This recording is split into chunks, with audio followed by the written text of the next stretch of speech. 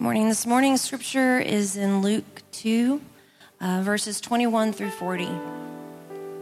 And at the end of 8 days, when he was circumcised, he was called Jesus, the name given by the angel before he was conceived in the womb. And when the time came for their purification according to the law of Moses, they brought him up to Jerusalem to present him to the Lord.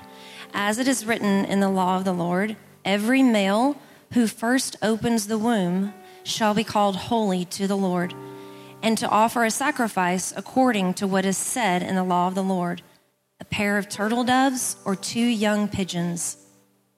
Now there was a man in Jerusalem whose name was Simeon, and this man was righteous and devout, waiting for the consolation of Israel, and the Holy Spirit was upon him. And it had been revealed to him by the Holy Spirit that he would not see death before he had seen the Lord's Christ. And he came in the Spirit into the temple. And when the parents brought in the child Jesus to do for him according to the custom of the law, he took him up in his arms and blessed God and said, Lord, now you are letting your servant depart in peace according to your word. For my eyes have seen your salvation that you have prepared in the presence of all peoples, a light for revelation to the Gentiles and for glory to your people Israel. And his father and his mother marveled at what was said about him. And Simeon blessed them and said to Mary his mother, Behold, this child is appointed for the fall and rising of many in Israel, and for a sign that is opposed. And a sword will pierce through your own soul also, so that thoughts from many hearts may be revealed.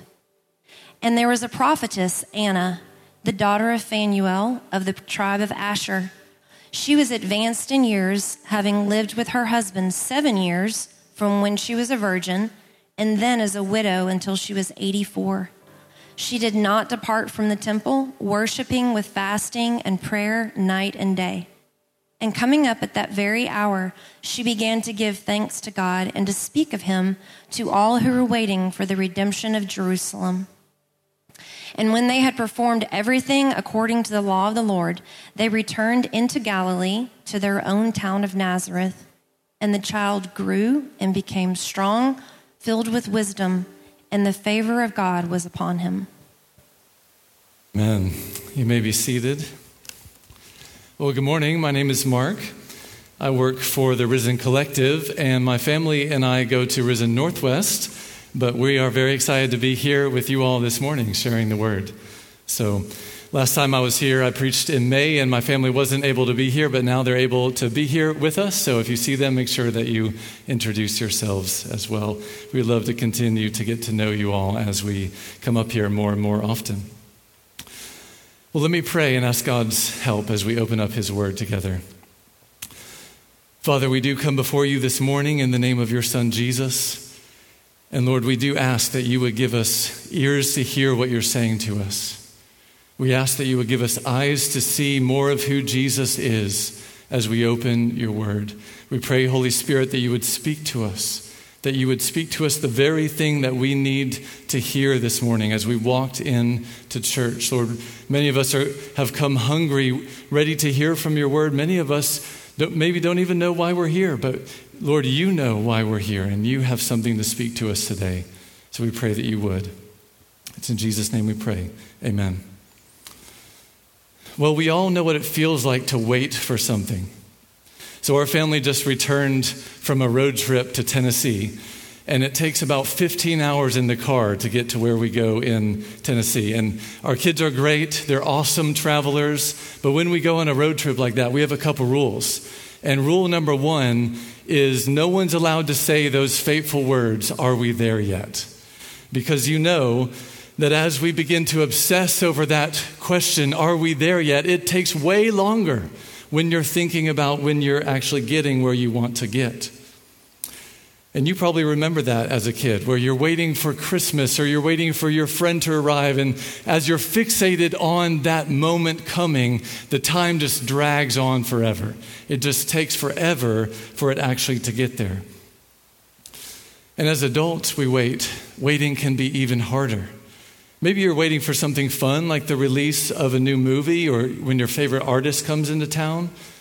But maybe you're waiting to get results from a medical exam. Or maybe you're waiting to hear how a difficult conversation went that someone was having with a friend.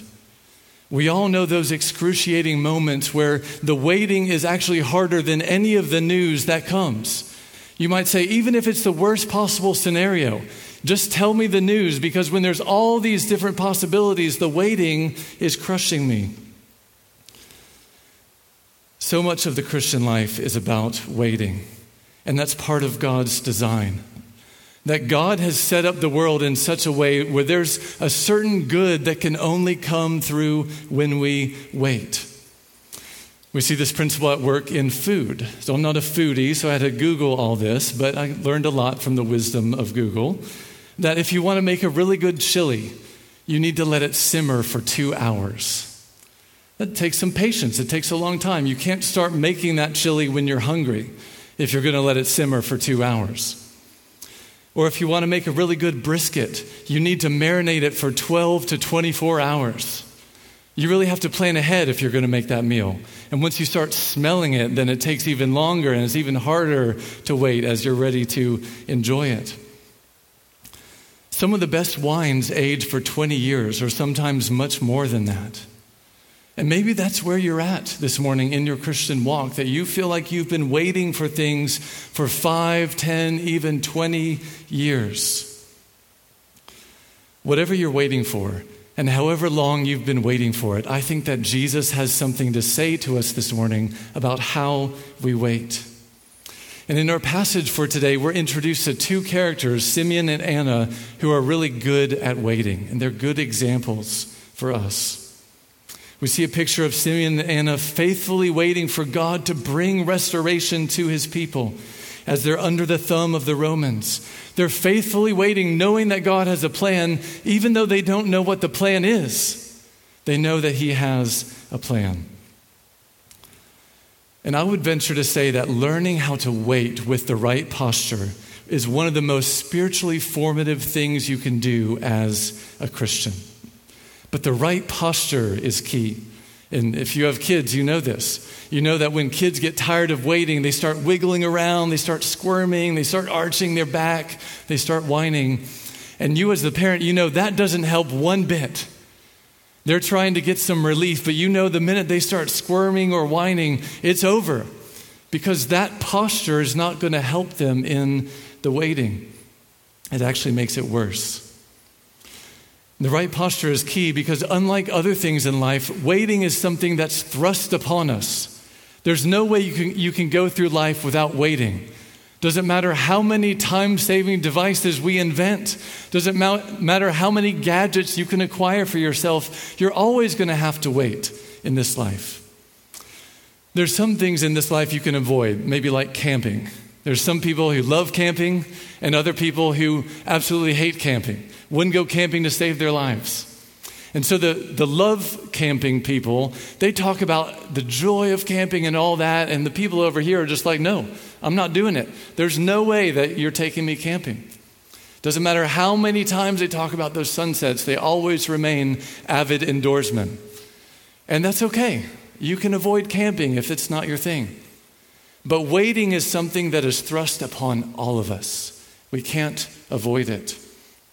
Whether it's getting stuck in traffic or waiting for something for years and years, we all have to wait.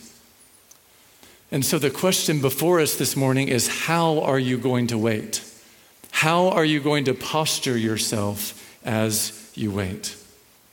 And I think Luke gives us some guidance here as he gives us these two examples of Simeon and Anna. So I want to start out by looking at the first verse of our passage, Luke 2:21. And at the end of 8 days, when he was circumcised, he was called Jesus, the name given by the angel before he was conceived in the womb. So this is key for our passage because the name Jesus, I actually mentioned this last time I was here too, the name Jesus means God will save. And that's the assurance that frames the entire passage, that the God-man's name is Jesus. He is a living, breathing declaration of his action toward our behalf. God will save. And so here's what this means for you in the waiting. God loves you. He loves you with all of himself. There's no way that God could love you any more than he loves you right now. Just let that sink in for a minute. There's no way that God could love you any more than he loves you right now. So if you're waiting for something and you don't have it yet, that means that God wants to do something in you while you wait. That whatever he's doing in you is ultimately more important than getting that thing that you're waiting for right now. God loves you so much that he's not giving that thing that you're waiting for. He's not giving it to you right now because he wants to do something in you as you wait for him.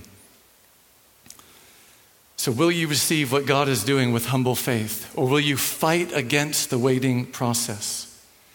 Making a good wine, a good chili, a good brisket takes time, but it also takes the right environment. You have to get the temperature just right. Otherwise, the maturing and flavoring process won't work. If you get tired of waiting on your brisket, so you turn up the temperature, you're going to ruin it. You're going to burn it. If the environment isn't right for your wine, you could wait 20 years and you still won't have a good wine. If you respond to waiting with the wrong attitude, you can end up jaded, bitter, and faithless. Maybe that's how you feel right now. And if that's you this morning, take heart. It's not too late. Here's the point. Here's the main point of this message from this passage, I think. Because of Jesus, you can wait with faith.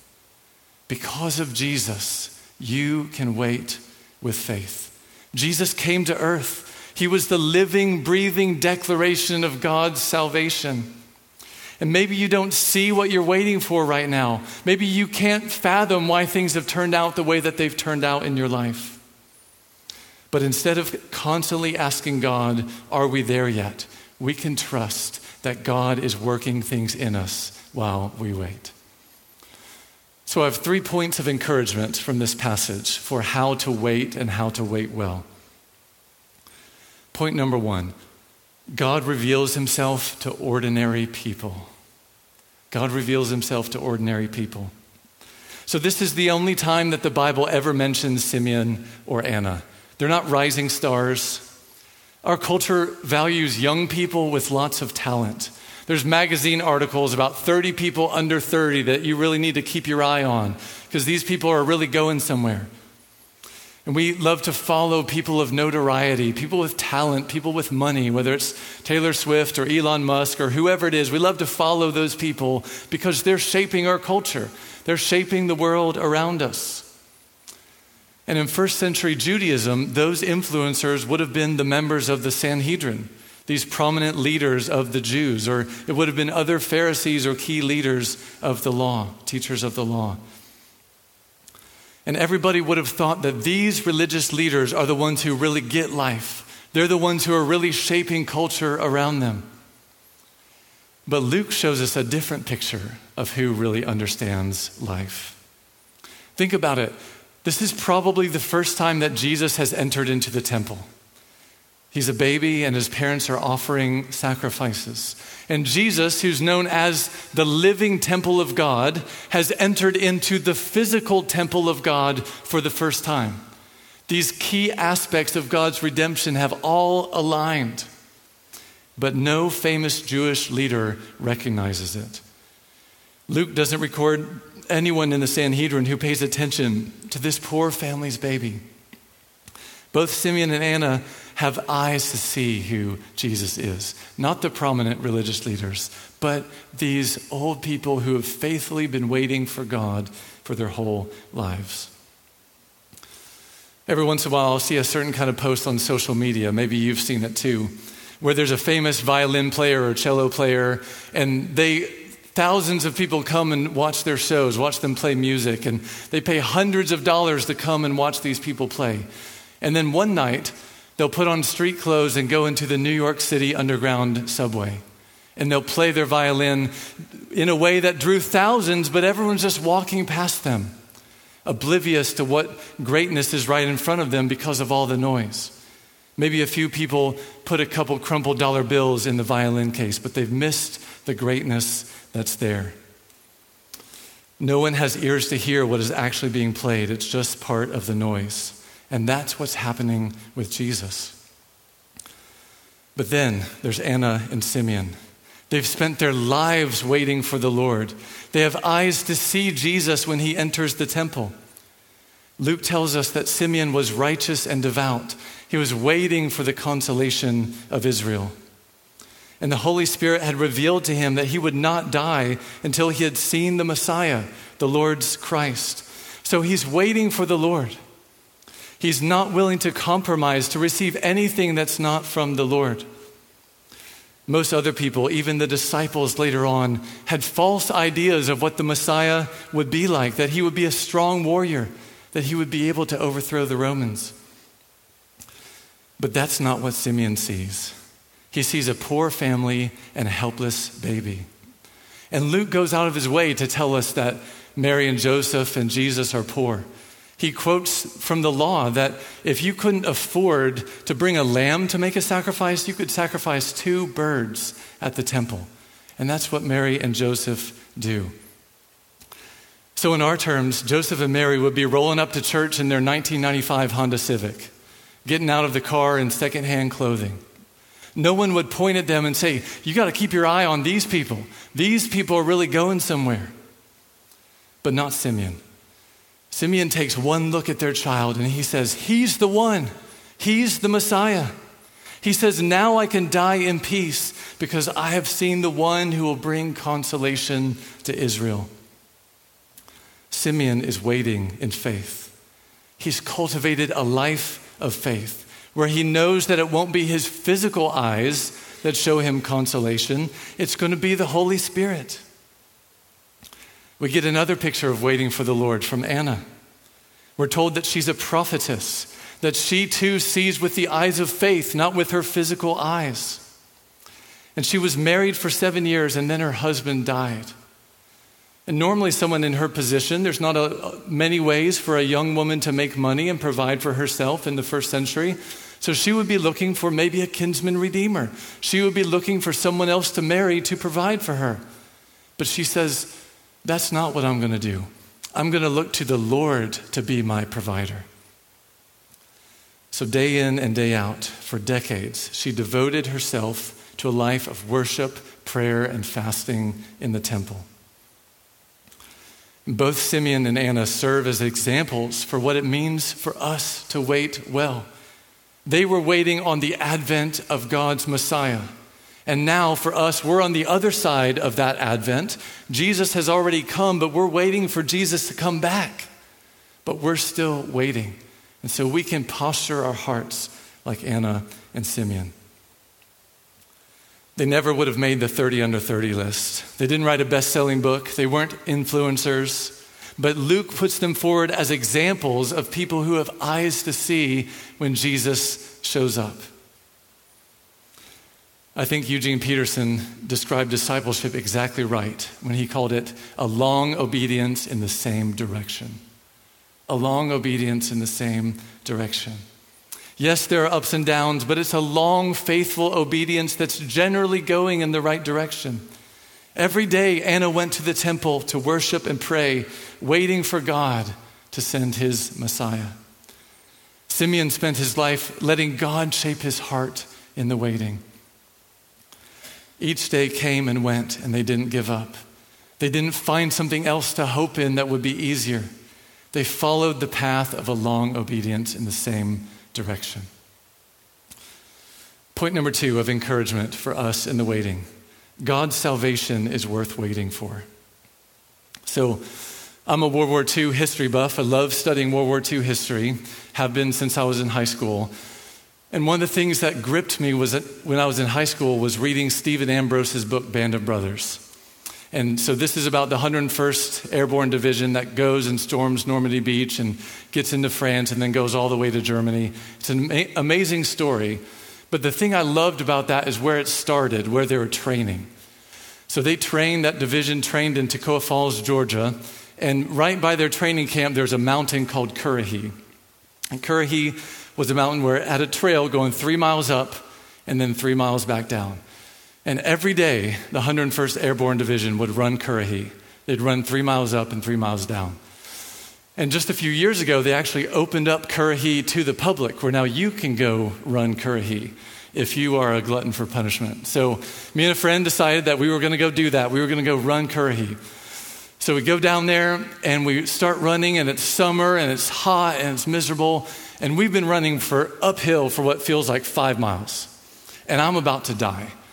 I feel like there's no way that this thing is 3 miles. This has got to be 7 miles. And there's no way that I'm going to make it. So finally I convinced my friend, I just need to stop. I just need to stop and rest and catch my breath for a little bit. So we stop and rest. And then when it's time to start again, we just get going, and then we round the corner, and guess what we see? The summit. There it was. And I was maybe 300 meters back this way trying to catch my breath when I was this close to finishing. Part of the challenge of waiting for the Lord is that there's all kinds of easier paths out there. I turned aside for instant relief instead of staying the course. And that's the temptation for us in the Christian walk, is to find a path of release, to find a path that's easier instead of staying the course and waiting for the Lord to come, waiting for the Lord to provide. There's all kinds of distractions to make you stop running the race. We might call these spiritual counterfeits. These counterfeits promise to give you what you're looking for while skipping the process of waiting for the Lord. And we end up missing what God is doing in the waiting process. This reminds me of the story of Saul and Samuel in 1 Samuel chapter 13. So if you remember the story, Israel was engaged in war against the Philistines, and Saul was king, and Samuel was kind of the spiritual director, the spiritual guide, the judge during this time. And then Samuel tells Saul to wait for 7 days, and then Samuel would meet him to offer the sacrifice. And let me read this from 1 Samuel 13, starting in verse 8. What happens? He waited 7 days, the time appointed by Samuel. But Samuel did not come to Gilgal, and the people were scattering from him. So Saul said, "Bring the burnt offering here to me, and the peace offerings." And he offered the burnt offering. As soon as he had finished offering the burnt offering, behold, Samuel came. And Saul went out to meet him and greet him. And Samuel said, "What have you done?" And Saul said, "When I saw that the people were scattering from me, and that you did not come within the days appointed, and that the Philistines had mustered at Michmash, I said, now the Philistines will come down against me at Gilgal, and I've not sought the favor of the Lord. So I forced myself and offered the burnt offering." And Samuel said to Saul, "You have done foolishly. You have not kept the command of the Lord with which he commanded you. For then the Lord would have established your kingdom over Israel forever. But now your kingdom shall not continue. The Lord has sought out a man after his own heart, and the Lord has commanded him to be a prince over his people, because you have not kept what the Lord commanded you." So notice here, there's even spiritual language connected with Saul's excuses. So the people are scattering, and he thinks he has to move. Samuel hasn't come, but he says that he doesn't want to go out without the Lord's favor, as if disobeying but doing this sacrifice is going to give him the Lord's favor. But he spiritualizes his disobedience. It's easy for us to blame Saul and for his rash actions. But how many times do we do the same thing? How many times when we're waiting for God's deliverance do we give up on waiting, and then we spiritualize our own disobedience? So maybe life is hard and stressful, and you feel like you need some kind of release. So you go to food or drink or shopping or entertainment or whatever it is that feels like it gives you that release, but it actually distracts you from what God is doing in your life. Maybe you're feeling relational tension with someone, maybe even someone in the church, and you need to go and reconcile with that brother or sister. But instead of going and having that hard conversation with them, you end up going and talking about that person behind their back. You end up gossiping about them. Maybe even clothed under the language of a prayer request. We're spiritualizing our spiritual counterfeits that we use. Simeon and Anna stand as a stark contrast to Saul. Through the ministry of the Holy Spirit, Simeon and Anna can see God's salvation coming, not in a change of circumstance, but in the person of Jesus. Though God's salvation is different than what they thought, it's actually more amazing than they could have ever dreamed. Look again at what Simeon says in Luke chapter 2, starting in verse 29. He says, "Lord, now you are letting your servant depart in peace according to your word. For my eyes have seen your salvation that you have prepared in the presence of all peoples, a light for revelation to the Gentiles and for glory to your people, Israel." God has prepared salvation for all people, not just for the Jews. This salvation is a light for revelation to the Gentiles and glory to Israel. God didn't save the Jews by crushing the Romans.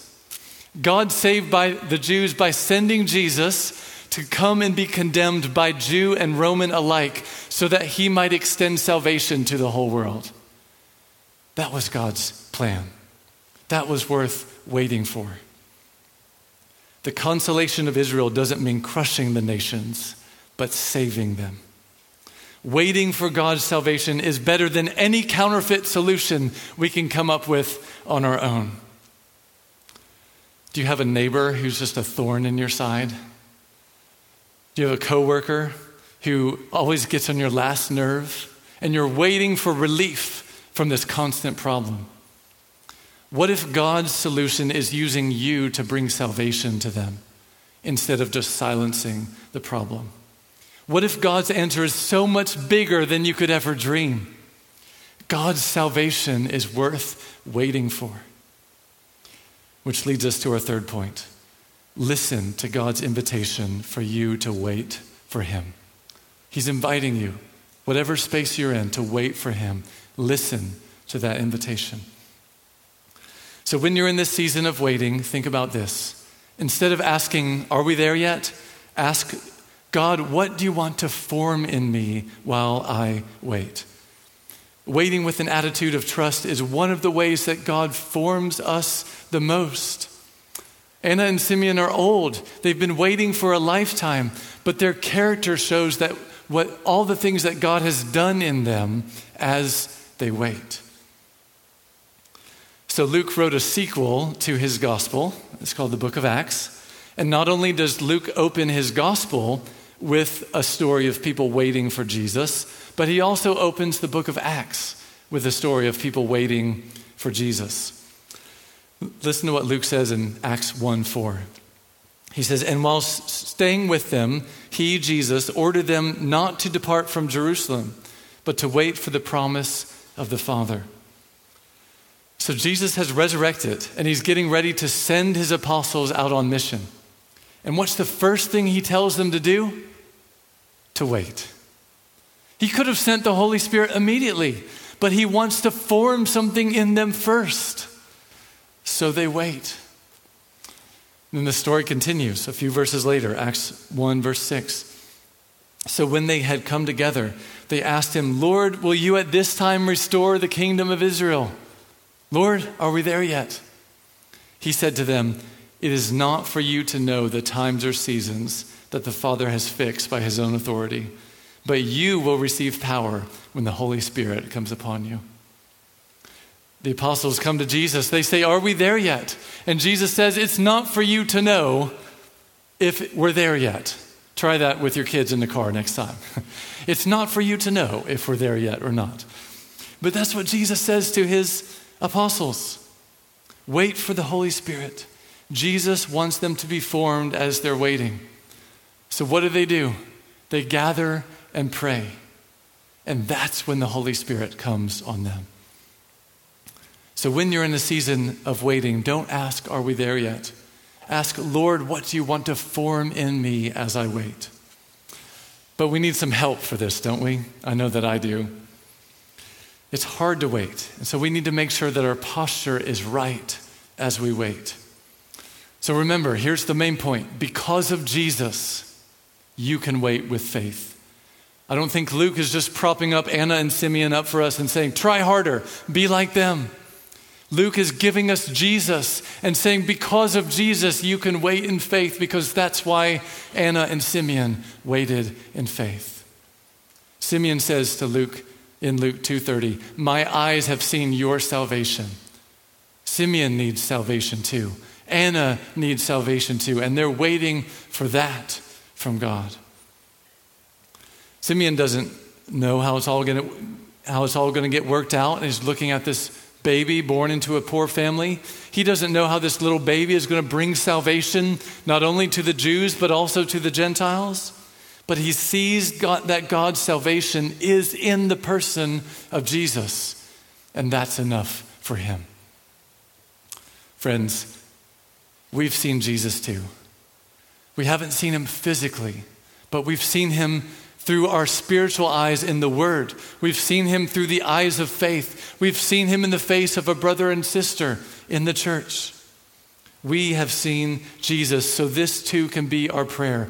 We can say with Simeon, my eyes have seen your salvation. And here's the thing. If you know that in the end it's going to work out, if you know that in the end you've already seen your salvation, that's the very thing that gives you confidence to wait. That's the thing that spurs you on to wait and to push aside those spiritual counterfeits for one more day. When I was running up Currahee, if I had known that I had the physical strength to get to the top, I had it. I just was weary in persevering. But if I had known I would have the strength, that would have pushed me on to finish. I didn't know that at the time, but because of what I saw later on, I knew that I had the strength at that moment. That's why it was so disappointing. But that's what God does in letting us see Jesus. Because we've seen Jesus, we know how it's going to end. We know that we're going to get there in the end. So we can be patient and let God form things in us as we wait. Listen to Isaiah 40, verse 31. But they who wait for the Lord shall renew their strength. They shall mount up with wings like eagles. They shall run and not be weary. They shall walk and not faint. The very act of waiting for the Lord is what gives you strength. Not because of something that you do, but because of the ministry of the Holy Spirit. When you stop trying in your own strength and you wait for the Lord, that is how the Holy Spirit strengthens you, to give you the strength that you need. So I want to close this morning just with one point of application. So Simeon's prayer by the church for thousands of years has been called the Nunc Dimittis. Kind of an interesting name. It's just from Latin, the first two words of the prayer in Latin, the Nunc Dimittis. But from the 4th century on in the history of the church, people have been using Simeon's prayer as an evening prayer liturgy, which means for thousands of years, Christians have been praying Simeon's prayer before they go to bed at night. Let's listen to it one more time. Lord, now you are letting your servant depart in peace, according to your word. For my eyes have seen your salvation that you have prepared in the presence of all peoples, a light for revelation to the Gentiles and for glory to your people Israel. Every time you sleep, it's an opportunity for you to have this kind of faith in waiting. It may sound strange, but every time you sleep, it's a microcosm of entrusting your whole soul to the Lord. Sleeping is one of the most helpless postures in life because you're unconscious. When you sleep tonight, maybe your to-do list is still very long, or maybe your anxiety is still very high. But each night before you sleep, this is an opportunity for you to express faith in waiting for the Lord. He never slumbers. He never sleeps. He's always working on your behalf. So give this a try. I challenge you to pray this prayer every night this week before you go to sleep as an act of faith. You can let it be a way of reminding yourself that your trust is in God's salvation, not in your own works. Or find some kind of liturgy like that where every day you are speaking your faith to God, saying, Lord, I'm waiting here for you. I'm waiting for you. Would you come and form and shape things in me as I'm waiting? I challenge you to do that and see what the Holy Spirit does this week. Let's pray. Father, we thank you that you have not only sent your son Jesus, but you have also revealed your salvation in the person of your son, Jesus. We ask, Lord, that you would give us strength through your Holy Spirit, that you would help us to turn aside from these counterfeit gods, that you would let us see with the eyes of faith. Let us look to you as our help. Let us look to you as our strength. And as we wait, let us rise up with wings of eagles from your Spirit, knowing that you have given us strength to carry on. Would you form those things in us now? In Jesus' name, amen.